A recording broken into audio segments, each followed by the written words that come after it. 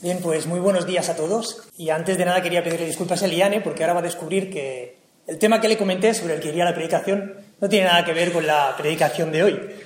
Y es así porque me lo pidió con tiempo, que ella hace muy bien su trabajo y yo no tanto. Y el tema cambió hacia el final de la semana. Y es que un día de esta semana mi hijo Jan vino a casa quejándose de que un compañero de clase le había pegado.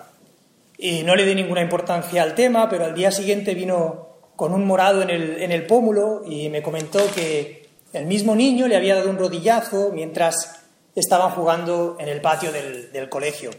Y los que sois padres ya conocéis esa sensación. No hay nada que saque de una manera más fuerte lo peor de ti que le hagan daño a tu hijo. Y así que, dejándome llevar por el mosqueo, actué de la peor manera y le dije a Jan: ¿quieres acabar con esto de una manera definitiva? ¿Quieres hacer que a este niño se le pasen completamente las ganas de pegarte de nuevo? Pues si es así, cuando se te vuelve a acercar mañana, le das una hostia, perdón por la palabra, pero se lo dije así, le das una hostia con todas tus fuerzas y se acabó el problema. Le dije que también, cuando lo hiciera, tendría sus consecuencias, que lo iban a castigar seguro, que tendría que aceptar el castigo, que si le dejaban sin patio pues una semana o lo que fuera, lo tendría que aceptar y aguantarse, pero que le aseguraba que ese niño se lo iba a pensar 2 veces antes de volver a acercarse a él y que podría pasar el resto del curso tan tranquilo en el patio. Ya se buscaría el niño a alguien más a quien molestar. Pero por suerte Vanessa nos estaba escuchando y intervino corriendo y me dijo que qué barbaridad estaba diciendo, que cómo podía aconsejarle a Jan que le pegara a alguien. Y que además, pues en el patio había un profesor al que el niño podía acudir y si tenía algún problema, y que este era la autoridad allí y lo solucionaría, que para eso estaba. Y pasado un rato, cuando ya se me había pasado el calentón, hablé con Jan para comentarle que su madre tenía razón, que no tenía que pegar a nadie y que tratara el tema con el profesor si volvía a pasar algo.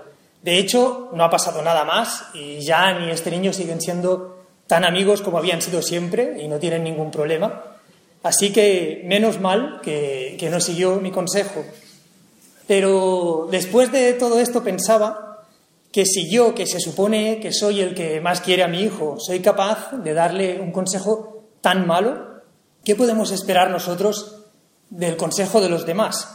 Me preguntaba si cuando acudimos a alguien en busca de consejo, ¿estamos seguros de que estamos acudiendo a la mejor fuente?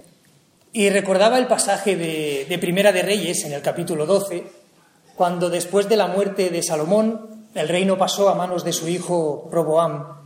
Dice el texto que vino toda la congregación de Israel y hablaron a Roboam diciendo: tu padre agravó nuestro yugo, mas ahora disminuye tú algo de la dura servidumbre de tu padre y del yugo pesado que puso sobre nosotros, y te serviremos. Y él les dijo: idos y de aquí a 3 días volved a mí. Y el pueblo se fue. Entonces el rey Roboam pidió consejo a los ancianos que habían estado delante de Salomón, su padre, cuando vivía, y dijo: ¿cómo aconsejáis vosotros que responda a este pueblo? Y ellos le hablaron diciendo: si tú fueres hoy siervo de este pueblo y los sirvieres, y respondiéndoles buenas palabras les hablares, ellos te servirán para siempre. Pero él dejó el consejo que los ancianos le habían dado y pidió consejo de los jóvenes que se habían criado con él y estaban delante de él. Y les dijo: ¿cómo aconsejáis vosotros que respondamos a este pueblo que me ha hablado diciendo: disminuye algo del yugo que tu padre puso sobre nosotros? Entonces los jóvenes que se habían criado con él le respondieron diciendo: así hablarás a este pueblo que te ha dicho estas palabras: tu padre agravó nuestro yugo, mas tú disminúyenos algo. Así les hablarás: el menor dedo de los míos es más grueso que los lomos de mi padre. Ahora pues, mi padre os cargó de pesado yugo, mas yo añadiré a vuestro yugo. Mi padre os castigó con azotes, mas yo os castigaré con escorpiones. Al 3er día vino Jeroboam con todo el pueblo a Roboam, según el rey lo había mandado, diciendo: volved a mí al 3er día. Y el rey respondió al pueblo duramente, dejando el consejo que los ancianos le habían dado, y les habló conforme al consejo de los jóvenes, diciendo: mi padre agravó vuestro yugo, pero yo añadiré a vuestro yugo. Mi padre os castigó con azotes, mas yo os castigaré con escorpiones. Como sabéis, el mal consejo que siguió Roboam acabó con la división del reino. Así se apartó Israel de la casa de David hasta hoy, dice el versículo 19. Pero Roboam había seguido el consejo que le habían dado sus amigos, aquellos que se habían criado con él, que se supone que le deseaban lo mejor, porque el éxito de Roboam hubiera sido también el suyo. Y sin embargo no pudo elegir peor. Y es algo bastante preocupante pensar que incluso aquellos que nos quieren, que quieren lo mejor para nosotros, pueden aconsejarnos mal. Entonces, ¿a quién acudimos? ¿Dónde buscamos consejo? Y en primer lugar quiero dejar claro que no es para nada mala idea seguir el consejo de un padre. Al contrario, muchas veces deberíamos hacerlo y a algunos de nosotros, cuando no lo hemos hecho, nos ha ido bastante mal. Y por suerte la mayoría de padres son mucho más sabios que yo y sus consejos normalmente funcionan. Pero lo que pretendía aconsejaros esta mañana, a pesar de la mala fama que me acabo de crear como consejero, es que acudamos a la Biblia. En 2 de Timoteo, capítulo 3, versículos 14 a 17, leemos sobre la utilidad de las Escrituras. Pablo le escribe a Timoteo: «Pero persiste tú en lo que has aprendido y te persuadiste, sabiendo de quién has aprendido y que desde la niñez has sabido las Sagradas Escrituras, las cuales te pueden hacer sabio para la salvación por la fe que es en Cristo Jesús. Toda la Escritura es inspirada por Dios y útil para enseñar, para redarguir, para corregir, para instruir en justicia, a fin de que el hombre de Dios sea perfecto, enteramente preparado para toda buena obra».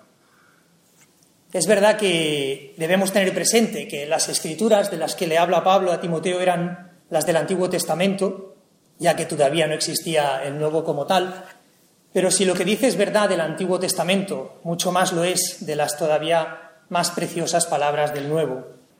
Y aquí nos dice que las Escrituras dan la sabiduría que trae la salvación. Son útiles para enseñar, son valiosas para reprender, es decir, para convencernos de que estamos en el error e indicarnos el camino correcto, y para instruir en justicia. Sabemos que el cristianismo no está fundado sobre un libro impreso, sino sobre una persona viva. Y el único lugar en el que obtenemos un informe de primera mano sobre esa persona y su enseñanza es en el Nuevo Testamento. Pero hace también una última observación. El estudio de las Escrituras entrena a la persona en integridad hasta equiparla para toda buena obra, dice Pablo. Aquí tenemos la conclusión esencial. No se deben estudiar nunca las Escrituras con un fin egoísta, simplemente para hacernos bien a nosotros mismos. Una conversión que no piensa nada más que en el hecho de que uno es salvo no es una verdadera conversión. El cristiano debe estudiar las Escrituras para hacerse útil a Dios y a los demás, a sus semejantes. Debe llevarnos a estar entregados, a salvar y a servir a otros. Y es evidente que vivimos en una época en la que la autoridad de la Escritura en nuestras vidas ha sido sustituida por la autoridad del yo. Se nos anima desde todas partes a tomar el control de nuestras vidas y a utilizar nuestra propia experiencia como el texto autorizado para vivirlas. Y no hablo de algo que ocurra fuera de la Iglesia, sino de algo que nos ocurre a nosotros mismos, que incluso creyendo firmemente en la autoridad de la Biblia, en lugar de someternos a ella, muchas veces la usamos y la aplicamos a nuestro gusto para determinar cuándo, cómo y dónde utilizarla. Así que una de las tareas que debemos enfrentar es contrarrestar esa autosoberanía, reafirmando lo que significa de verdad vivir las Sagradas Escrituras, en lugar de usarlas para nuestros propósitos, por más sinceros y devotos que nos parezcan. La Biblia no es solo para ser estudiada en la mesa de una biblioteca, sino una voz para ser creída, amada y adorada en el ámbito laboral, durante las vacaciones, en la calle o en la cocina, donde estemos. Se requiere de nosotros receptividad y participación. Debemos cultivar el entendimiento y las prácticas que nos hacen mejores seguidores de Jesús, entrando a la historia que Él hace realidad en todas las áreas de nuestra vida. Es muy común entre nosotros desarrollar el hábito de completar los temas que aparecen en la Biblia. Completamos a nuestra manera lo que parece no ajustarse, limamos las asperezas para hacerla calzar más fácil en nuestra forma de pensar, queremos emplearla para consolarnos y, si no funciona cómodamente, reconfiguramos todo para que lo haga. Un profesor advertía a sus estudiantes de no convertirse en técnicos del texto. Decía que los técnicos del texto lo aprenden, lo conocen de adentro hacia afuera como maestros, para retocarlo cuando sentimos que está un poquito fuera de onda, con el fin de que se acomode suavemente y nos lleve donde queremos ir con nuestras necesidades, deseos y sentimientos. Somos muy propensos a decir que la Biblia tiene todas las respuestas, y yo diría que es cierto.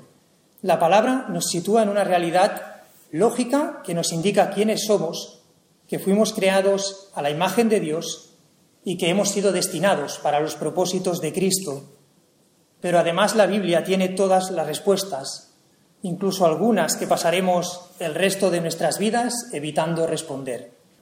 Por eso muchas veces tratamos de domesticarla, para sentirnos cómodos, para que siempre responda a nuestra voluntad.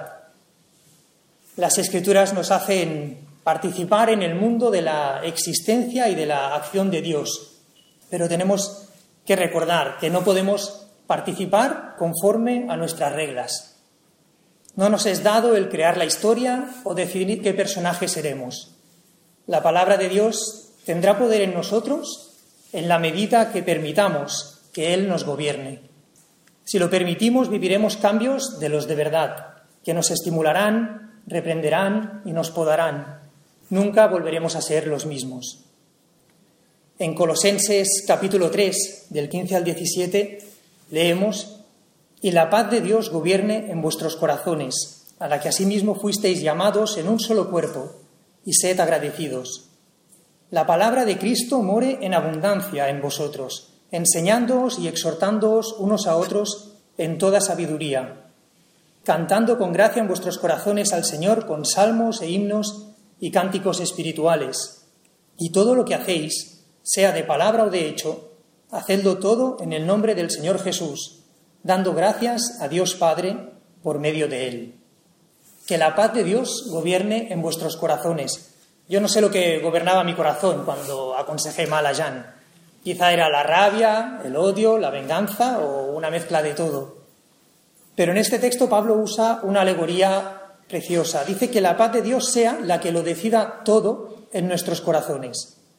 Lo que quiere decir literalmente que la paz de Dios sea el árbitro en vuestro corazón. El texto usa un verbo que viene del campo de los deportes. Es la palabra que se refiere al árbitro que decide las cosas discutibles. Pero se refiere a un árbitro de los buenos, no al que pitó el Inter-Barça del martes y no quiso ver el penalti. Si la paz de Cristo es el buen árbitro en nuestro corazón, entonces cuando los sentimientos estén en conflicto y nos sintamos impulsados en dos sentidos opuestos, la decisión de Cristo nos mantendrá en el camino correcto. El mejor camino que podemos tomar es nombrar a Jesús árbitro entre las emociones que crean conflicto en nuestro corazón. Si aceptamos sus decisiones, no fallaremos. Y Pablo nos da también en este texto el gran principio para la vida, de que todo lo que hagamos o digamos ha de ser en el nombre de Jesús. Una de las mejores pruebas de una acción es preguntarnos: ¿podemos hacerla invocando el nombre de Jesús? ¿Podemos hacerla pidiéndole su ayuda?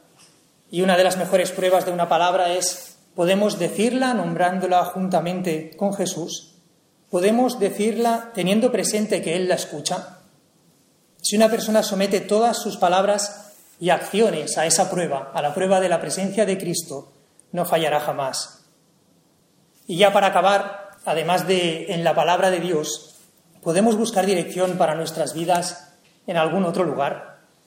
Y quizá este tema ya sea para otra predicación, así que solo comento la idea. Un poco más adelante del texto que hemos leído de la carta a los Colosenses, en el capítulo 4, en los versículos 2 a 4, Pablo nos habla de la oración.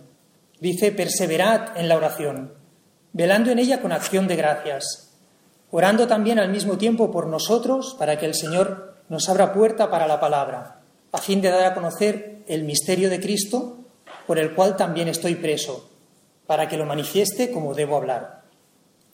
Pablo les dice a los colosenses que perseveren en la oración. Todos los creyentes habrán pasado por épocas en las que la oración no parece producir ningún resultado, como si no fuera más allá de las paredes de la habitación donde estamos. En esos momentos el remedio no es dejarlo, sino perseverar en la oración, porque la sequía espiritual no se puede prolongar en una persona que ora. Les dice que se mantengan alerta en la oración.